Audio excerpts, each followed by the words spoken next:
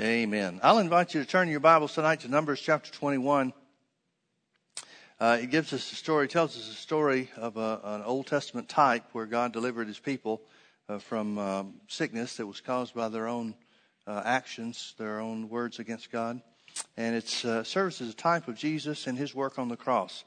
Numbers chapter 21, the first few verses of the chapter tell us about how God delivered Israel, delivered the Canaanites into Israel's hands, and they won a great victory. And it says in verse 4, beginning in verse 4, Numbers chapter 21, and they journeyed from Mount Hor by the way of the Red Sea to compass or encircle the land of Edom, to go around the land, in other words. And the soul of the people was much discouraged because of the way. And the people spake against God and against Moses, wherefore have you brought us up out of Egypt to die in the wilderness? For there is no bread, neither is there any water, and our soul loatheth this light bread. Now that's the light bread he's talking about is the manna that God has provided for them. I want you to notice what the purpose of discouragement is. The people were discouraged because the way was tough. And what was their first response? To speak against God and Moses and the promises and God's provision and so forth. The reason that the devil wants you to be discouraged is because he's trying to get in your mouth. That's one reason why you have to fight discouragement, resist discouragement, and recognize it for what it is so that it doesn't change your tune, so that it doesn't influence your words. Now in verse 6, it's the translators translate this into the causative sense. This is one of those verbs where Dr. Young talks about that's translated in the causative sense when it really should be in the permissive sense. It says, and the Lord sent fiery serpents among the people, and they bit the people, and much of the people of Israel died. Therefore the people came to Moses. Notice verse 7. It's going to answer verse 6 for you. Verse 7 says, the people came to Moses and said, we have sinned. They did not say, God is out to get us. They did not say, we don't understand why this is happening, but God must have some greater purpose, some higher purpose in this than we can ascertain. He must be trying to teach us something. Now, they realized it was a result of their own actions. They realized they're the ones that stepped out from under God's protection. Deuteronomy chapter 8 and verse 15, I think it's verse 15, it's Deuteronomy 8 anyway, talks about how that Moses is speaking to the people and reminding them of God delivering them from Egypt. And he said he led you through the wilderness where there were fiery serpents. Folks, the supernatural part is not that the fiery serpents came into the camp and bit the people. The supernatural part is, why is this the only time that it happened? The answer is because God protected them. Every time that they stayed in his, operating according to his commands, or stayed within his bubble of protection, if you'll allow me to say it that way, then they stayed safe from the evil that was all around them. But when they stepped out from under that and spoke against God, against Moses, and said, why did God do this? Why are we out here in the wilderness? Moses, why did you bring us out here? Then the fiery serpents came in and bit the people, and many of the people of Israel died. Then, therefore, again, verse 7, the people said to Moses, we have sinned, for we have spoken against the Lord and against you. Pray unto the Lord that he take away the serpents from us. And Moses prayed for the people. They knew what the answer was. Get God to keep these things away from us. And the only reason that they weren't away from them and were attacking them at that point in time was because of their own sin. Are you with me? Verse 8. And the Lord said unto Moses, make thee a fiery serpent and set it upon a pole. And it shall come to pass that everyone that is bitten, when he looketh upon it, shall live. Please notice that phrase. When he looks upon it, shall live. And Moses made a serpent of brass and put it upon a pole. And it came to pass that if a serpent had bitten any man, when he beheld the serpent of brass, he lived. Now, folks, this phrase, when he looketh upon it, the instruction that God gives, or really the condition that God gives, is looking upon it. You need to realize, and it's easy to see, Jesus speaks of this himself in John chapter 3. He talks about, as Moses lifted up the serpent in the wilderness, so also must the Son of Man be lifted up. So if we didn't know anything else, just by what Jesus said, we could understand that this is a type, an Old Testament type in Numbers chapter 21. The serpent of brass on the pole is an Old Testament type that Jesus fulfilled when he went to the cross. When he was talking about the Son of Man being lifted up, he's talking about going to the cross. Now notice what the people need. They need two things. They need healing from the snake bite, but they also need forgiveness from their sins. They said very clearly in verse 7, we've sinned. Well, there's got to be an answer for sin, doesn't there? I mean, it's not just a matter of we've sinned, heal us. We need not only to be forgiven of the sin, we need to be healed of the snake bite, the poisonous fiery serpents. That's what it means. It means poisonous snakes. We need forgiveness and we need healing. And the type that God gave Moses for them, for their answer specifically in their situation that was taking place at the time, and the example for us to look back on and understand, was very simply the type of Jesus on the cross. Now, folks, let me ask you a question. If people are correct in saying today that healing was not a part of Jesus' work on the cross, the way that it's usually stated in theological circles is that healing is not part of the atonement. The atonement that they're referring to is really an Old Testament term, but the atonement that is usually referred to in that context is the sacrifice of Jesus as our Savior. And many people in the church world, you know as well as I do, will say that Jesus died for our sins, but he didn't die for our sicknesses. If that's the case, then why does the Old Testament type show the serpent of brass as being the answer for both sins and sickness? If Jesus did not fulfill this Old Testament type of being the answer for sin and sickness, then the Old Testament type is greater than Jesus himself. The Old Testament type for Israel was greater than the work of Jesus on the cross that he accomplished in his own flesh. Wouldn't that have to be true? Well, of course it's true. I don't believe that this example in the Old Testament is on higher ground than Jesus the Messiah, the Son of God. Do you? Now notice the condition. The condition was that nobody would receive unless the one that looked upon the serpent. The condition was to look. Now looking means to be occupied and influenced with what we're looking at. It doesn't just mean a casual glance. It means to be influenced by what you see. It's the equivalent of Abraham in Romans chapter 4 refusing to consider his own body now dead when he was about 100 years old. He's being influenced by what he's looking at. The Bible says in the American Standard Version especially, I like that. It says, looking under the promise of God, he staggered or wavered not through unbelief, but was strong in faith, giving glory to God, and being fully persuaded that what God had promised he was able also to perform. What kept Abraham from staggering in his faith? When he was way too old to have a child, when Sarah was way too old to have a child, what kept them from staggering or wavering or being double-minded? Any of these are applicable terms where their faith was concerned. There's one and only one thing, and that is they looked unto the word of promise. They beheld the word of promise. Just like the children of Israel were supposed to behold or look upon the serpent of brass, they beheld and looked at and allowed themselves to be influenced by the promise. Being occupied or influenced by your feelings is the exact reverse of the very conditions God outlines. Looking also means to give attention to. We've talked a lot about Mark chapter 4 where Jesus gives the story, the parable of the sower sowing the word. We found very clearly, and Jesus teaches very specifically, that the word of God is the seed, and when the seed is planted in good ground, then it produces results. What determines whether or not it gets planted and kept in good ground? The attention you give to it. Jesus said, take heed what you hear. The attention that you give to the word is that condition that makes possible the planting of the seed, which has more than enough power for whatever you need it to produce. The condition that puts it in the good ground, and the attending to the word is what keeps it in the good ground so that it can produce the results you need. The devil does not have the power.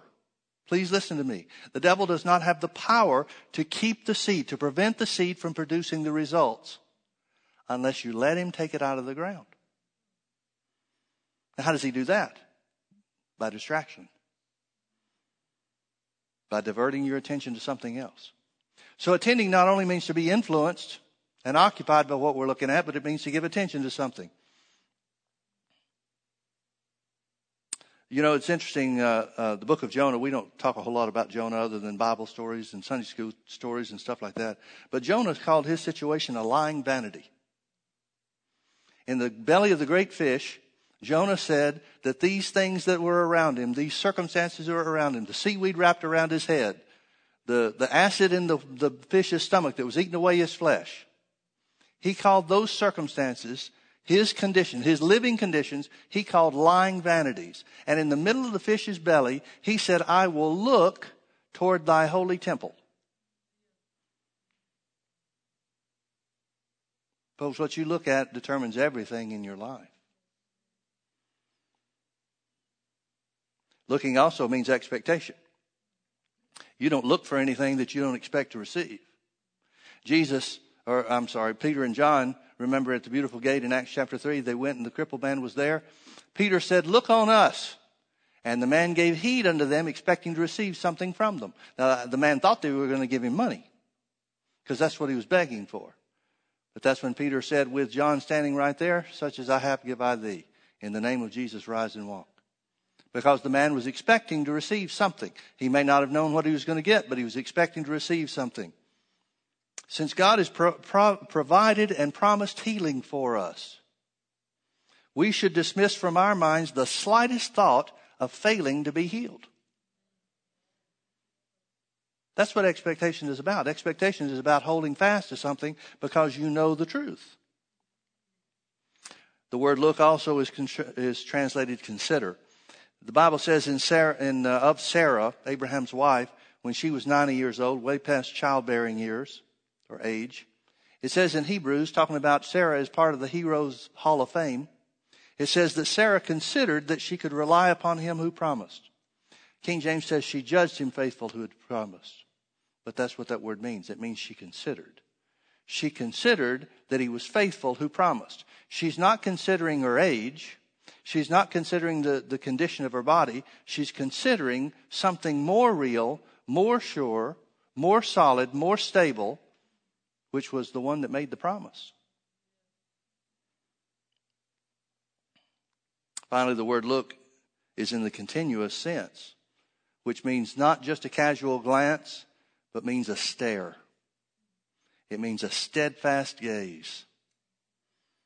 It was a steadfast faith that brought the fulfillment of God's promise to Abraham. Folks, you need to understand that the healing process takes place while we're looking at the promise. And the devil knows that. That's why he wants to get you looking at everything else. We are given instruction and expected by the Lord to think faith, speak faith, act faith, and keep it until the promise is fulfilled. By being occupied with our symptoms or feelings, we violate the conditions that God sets forth and turn off the switch to his power. Because the seed is God's word, and that seed has more power than you're going to need for whatever you need it for. I love what Smith Wigglesworth used to say almost everywhere he went. He would laugh at sickness. He'd laugh at disease. Some people have an innate fear of stuff like that. I used to have it, but it's going away from me. But there were some sicknesses and diseases I just didn't want to have anything to do with. I'd pray for somebody from across the room, be healed. But there were some things I just didn't want to get up close and personal with, Brother Hagin said that he had that when he first started off too. Wigglesworth, I don't think he ever had that. He'd laugh at sickness and disease. He'd laugh at the things that people would shy away from. And the reason he'd laugh is he would tell people, don't you realize that the one thing that's impossible for God is to break his word? That's a steadfast faith. And that's the faith that we're all expected to have. We look at people like Wigglesworth and we think, oh, wow, they had something special. Not really. They may have had a different call on their life than you and I have, but we have a mandate to develop the same measure of faith that God gives us all. In Hebrews chapter 11, talking about Moses as being part of the Heroes Hall of Fame, it says that Moses endured as by seeing him who is invisible. The Bible says in Hebrews chapter 11, verse 1, now faith is the substance of things hoped for, the evidence of things not seen. Think about that for a minute. The evidence of things not seen. Not seen how? Not seen with the natural eye. Faith is the evidence of things you can't see with the optic nerve. But faith is intended to be the things that you can see with the eye of faith. Faith is the evidence of what you can see from your spirit.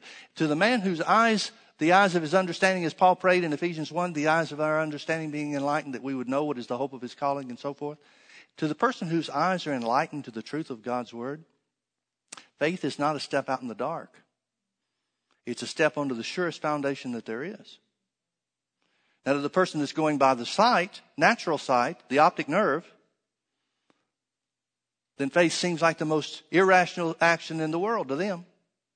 Because they think faith is a step off into nothingness. Not so.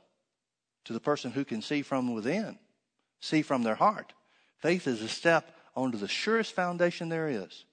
To know that God's word is true, to have your eyes opened, your understanding, spiritual understanding enlightened, to where you know the truth of God's word, you're stepping off onto a surer foundation than the foundation of the mountains of the earth. Faith is the most rational step there is to the person whose spiritual eyes are opened. That's the kind of people we need to be.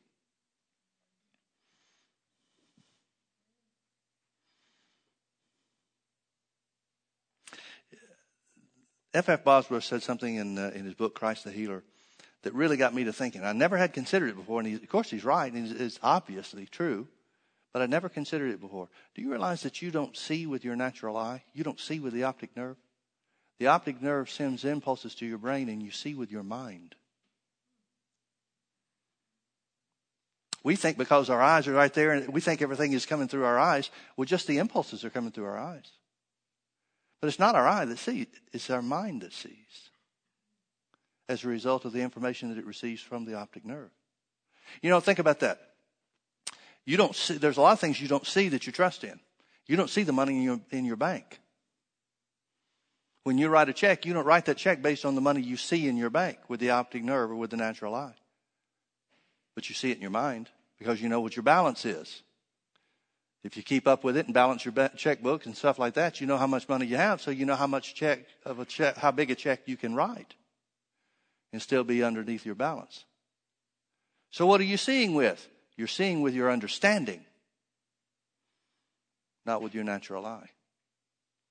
Now, some people think that if I can't see it with my natural eye, then I can't believe in it. Think about how foolish that is. If you would allow me to blindfold you and walk you down the street, is the pavement that you walk on any less real than when you could see it? It's just as real. The things around you, the trees, the cars going by. Everything around you is just as real as when your eyes were opened and open meaning not blindfolded, to when you could see with your natural eye. But now you're going to have to depend on some things. If I'm walking you down the street, I'm going to have to tell you there's a raised place in the concrete right there. Step up a little bit. Or we're coming to the curb. Hold here and let's check the traffic. Now step down. There are certain things that I'm going to have to tell you about that you're going to have to rely on my description so that you operate effectively, right? That's what walking by faith is. The only difference is it's God that's describing what steps to take. It's His Word that defines what steps we need to take. It's His Word that defines what's ahead. It's His Word that tells us turn right, turn left, hold here, wait, move forward, and so forth. As I said, faith is the most rational thing in the world because it's based on the greatest of facts and realities, God's Word. You can't get anything more solid than that, folks. It sees God. It sees Calvary where disease and sin were canceled. It sees the promise of God and His faithfulness. What is more true than God's Word? Faith sees the health and the strength given on the cross as already belonging to us. It receives the Word Himself, took our infirmities and bore our sicknesses. And with what the eye of faith sees, the hand of faith takes. It grabs a hold of and says, it's mine, I have it now.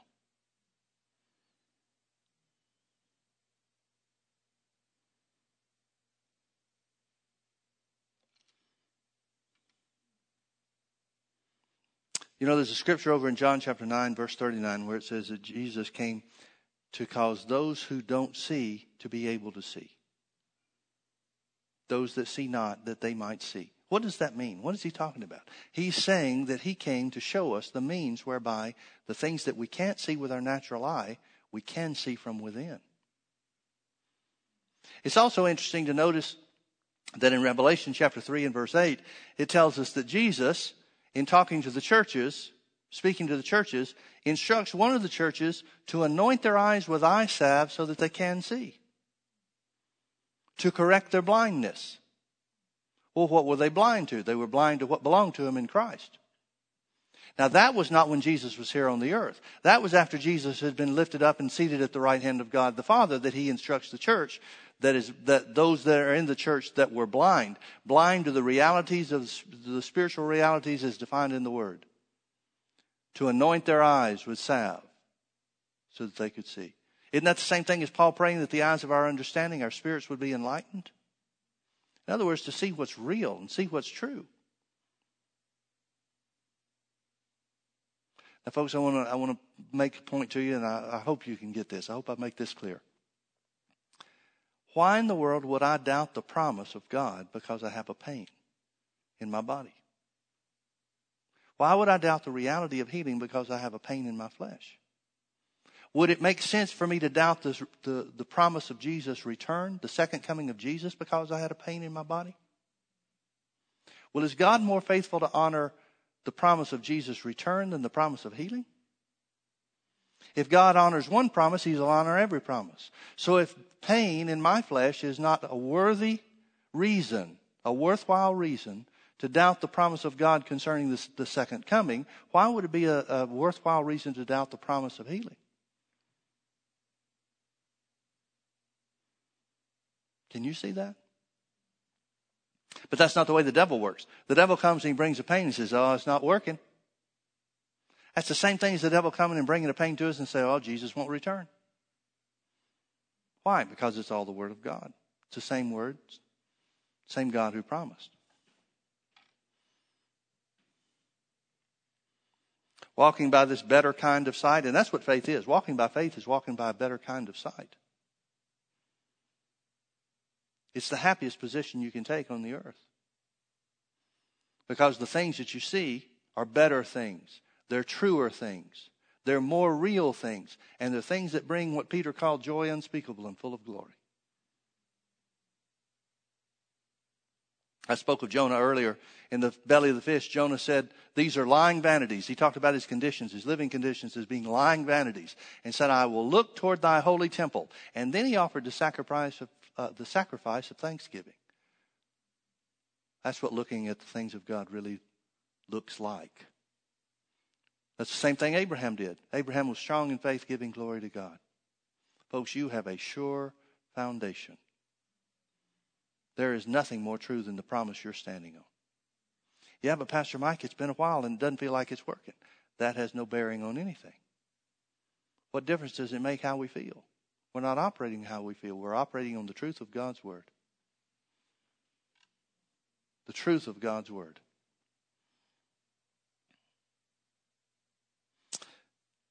Somebody once said that the things of God, faith in God's Word, real faith, is occupied with God's power and mercy and not with human weakness.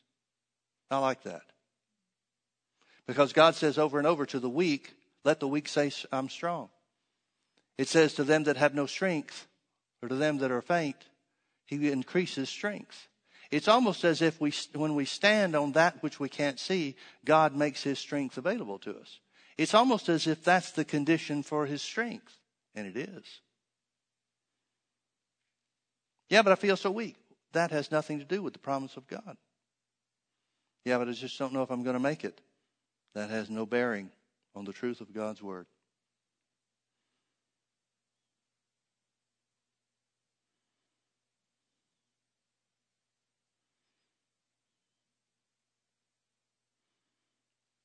F.F. Bosworth, I mentioned him a little bit ago. I was reading some things about his ministry here recently. And there are, I don't know about the new versions of his book. It's been reprinted several times. But the older versions of the book, Christ the Healer, had these pictures of meeting halls, convention centers that were just packed to the gills. People that would come, and Bosworth was the simplest kind of teacher. I got a hold of a recording that somebody had taken from an old wax recording back in the 1940s, I guess it was. and they just got a few seconds of it. It wasn't very long at all, just a few sentences really. And so I'm expecting F.F. Bosworth, with the healing ministry he had and the hundreds of thousands of people and testimonies that he had of healing, I'm expecting him to be this strong, booming voice type guy. And he sounds like Don Knotts. Barney on the Andy Griffith Show. That I don't know what to relate to with the younger people. You may not know what that is. But he had a real mousy kind of voice to him, and it shocked me. It just stunned me because I know it's going to be just a little bit. I know I'm going to have to listen quick and rewind and go back to it and that kind of thing. And so I'm expecting this shaking voice, and it was a little mousy like kind of voice. Believe God.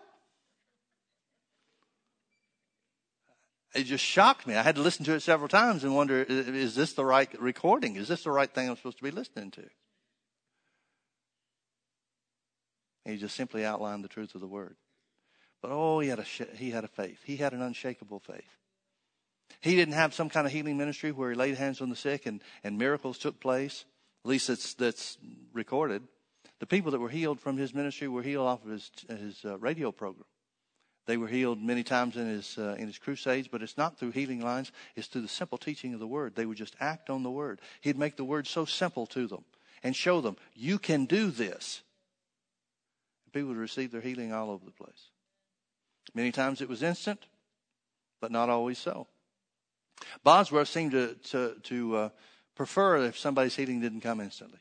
He was the one that said that our instant healings are sometimes a curse to us. Because when somebody has to stand in faith and be steadfast in their faith to receive, then they know what they've got. I guess it's kind of the old adage, if easy come, easy go. If it comes too easy, we don't necessarily appreciate what we have. Hundreds of thousands of people were healed just because he made it simple. Just because he made it simple. You may not know this about him, but he retired from the ministry. And then when William Branham came along, he was a man that God used in the office of the prophet. But he wasn't well grounded in the word. It's an amazing thing to me. I'd love to talk to the Lord about this sometime. Because some of the people that God gave some of the greatest gifts and miracle ministries to were people that didn't have such a strong foundation in the word. And it would seem, in my thinking, it would seem that the people that had the most were the most grounded in the truth of the word, those would be the ones that would have the accompanying miracles. But that's not always the case. And so when William Branham came along, F.F. Bosworth was a much older man than he. He was in his 80s at that time. He recognized the weakness of his ministry. So somebody introduced him, and Bosworth was... somehow it came around where I guess it was the mutual friend that they had, talked Branham into bringing Bosworth along or inviting him to come along and hold the morning meetings. And so he did. And Bosworth knew that was the plan of God. He knew that was what God would have him to do. And his teaching of the word as the foundation for the miracles and the gifts, the unreal things, revelation gifts and healing ministry and stuff like that happened in Branham's ministry. It was much of the foundation for that. It gave a scriptural foundation for the gifts and the signs and the wonders. Bosworth was the one that when Branham would go to a town and the churches would rise up, and sometimes because of the numbers of people that would be healed, and they would have to have semi-trucks to carry off wheelchairs and stretchers and crutches and things like that after a Branham meeting. Just hundreds and hundreds of these things left over and just piled up over in corners and out in the yard and stuff like that. So they'd, instead of letting them go to waste, they'd try to recycle them, so to speak, to people that needed them, because the people that brought them didn't need them anymore. And so that stirred up a lot of the medical community. And Branham was accused of practicing medicine without a license, which happened a lot with some of these healing evangelists. Wigglesworth in Sweden, Wigglesworth made a trip to Sweden, and the medical community there accused him of practicing medicine without a license. So he didn't lay hands on anybody. He'd just pray for them across the room and get the same miracles. God seems to know what you're dealing with, So when they accused Branham and brought this accusation against him, and it was a big deal, boy. I mean, it was hitting all the papers and just the whole thing. F.F. Bosworth is the one that went to the court and laid out their spiritual, scriptural case for what they were doing and how they were doing it. It wasn't Branham. He didn't have the scriptural foundation. He just said, God tells me what to do and I do it. Well, that doesn't always satisfy the court. But boy, Bosworth tied these people up in knots. Scripturally and legally. He had such an unshakable faith. He knew all it took was a belief in the heart. No matter how weak you may seem to feel. Just the willingness to believe and speak the word of God. And to hold steadfast. It puts you over every time. Puts you over every time. Turn with me over to James chapter 1.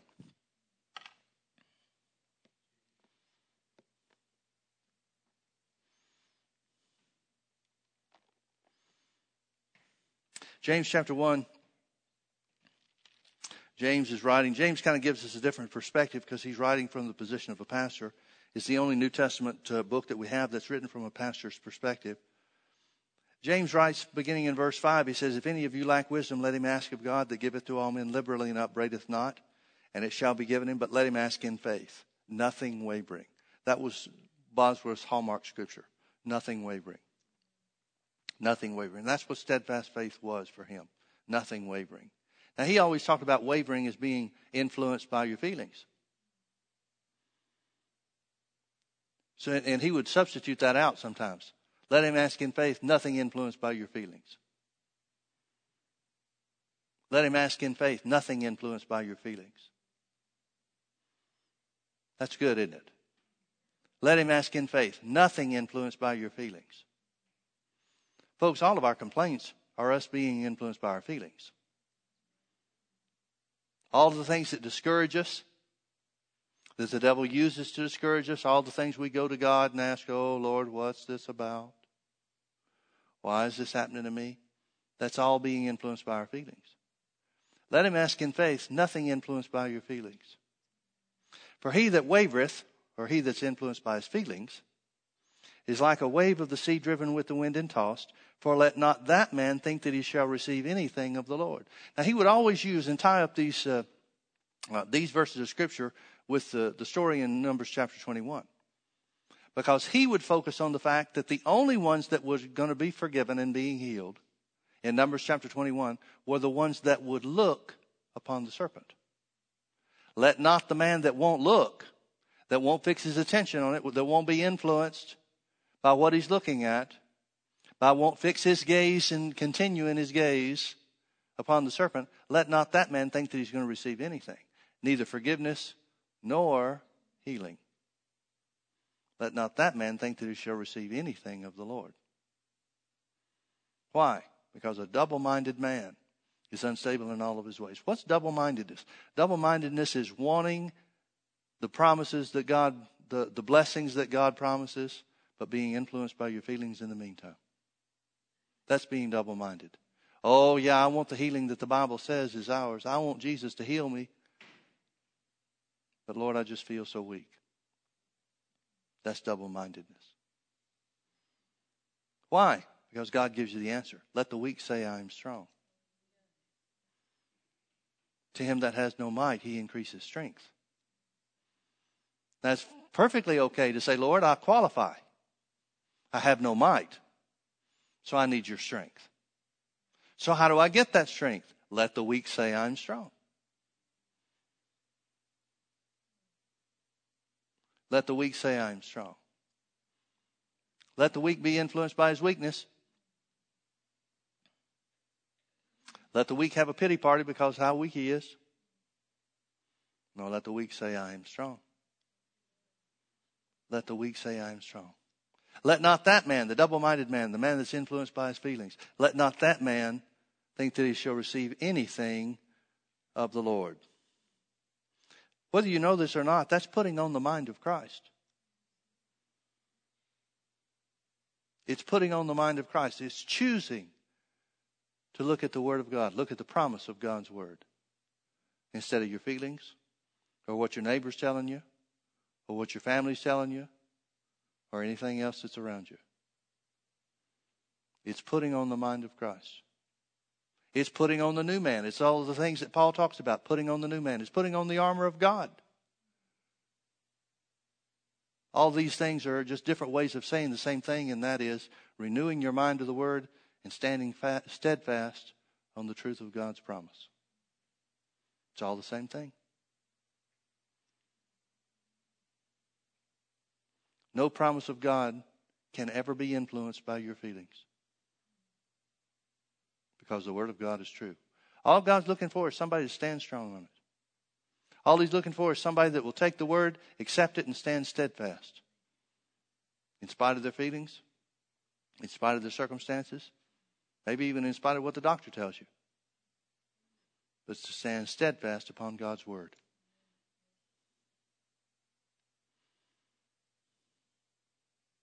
Psalm 107 verse 20 tells us, He sent His Word and healed them. This is His way of healing both our souls and our bodies. He sent His Word and saved you. The acting on the Word. Did you feel worthy of receiving Jesus when you asked Him into your heart? No, most of us had just heard some sermon about how much we needed Him, and so we didn't feel worthy of Him. But we did what the Word says anyway. He sent His Word and made us a new creature. In the same way, He sent His Word and healed us. It has nothing to do with feelings. It has everything to do with the faithfulness of the one who spoke the promise. The faithfulness of the one who spoke the promise. You know what makes the Heroes Hall of Fame in Hebrews chapter 11? You know what makes all those people worthy of being mentioned by the Holy Ghost? They were steadfast. That's it. You've got some gifted people and you've got some people that didn't have a gift anywhere in their life. You've got some people that were strong of character and you've got some people that just barely scraped by. The only thing that made them worthy of being in the Heroes Hall of Fame of faith is that they were steadfast. Something about them chose at that point in time in their life, and for some it was the only one point in time in their life. But something about them caused each one of them to choose to not turn loose of the promise. And it made them a hero of faith.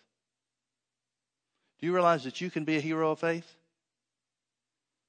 You can be strong, or in some cases stronger than any of those people that were made mention of in Hebrews chapter 11.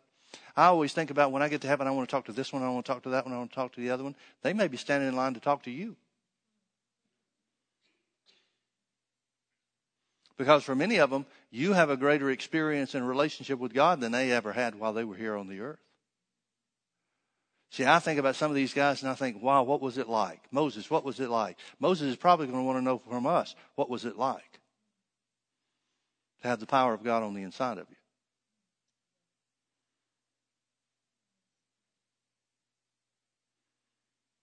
Sarah received strength because she judged him to be faithful that promised.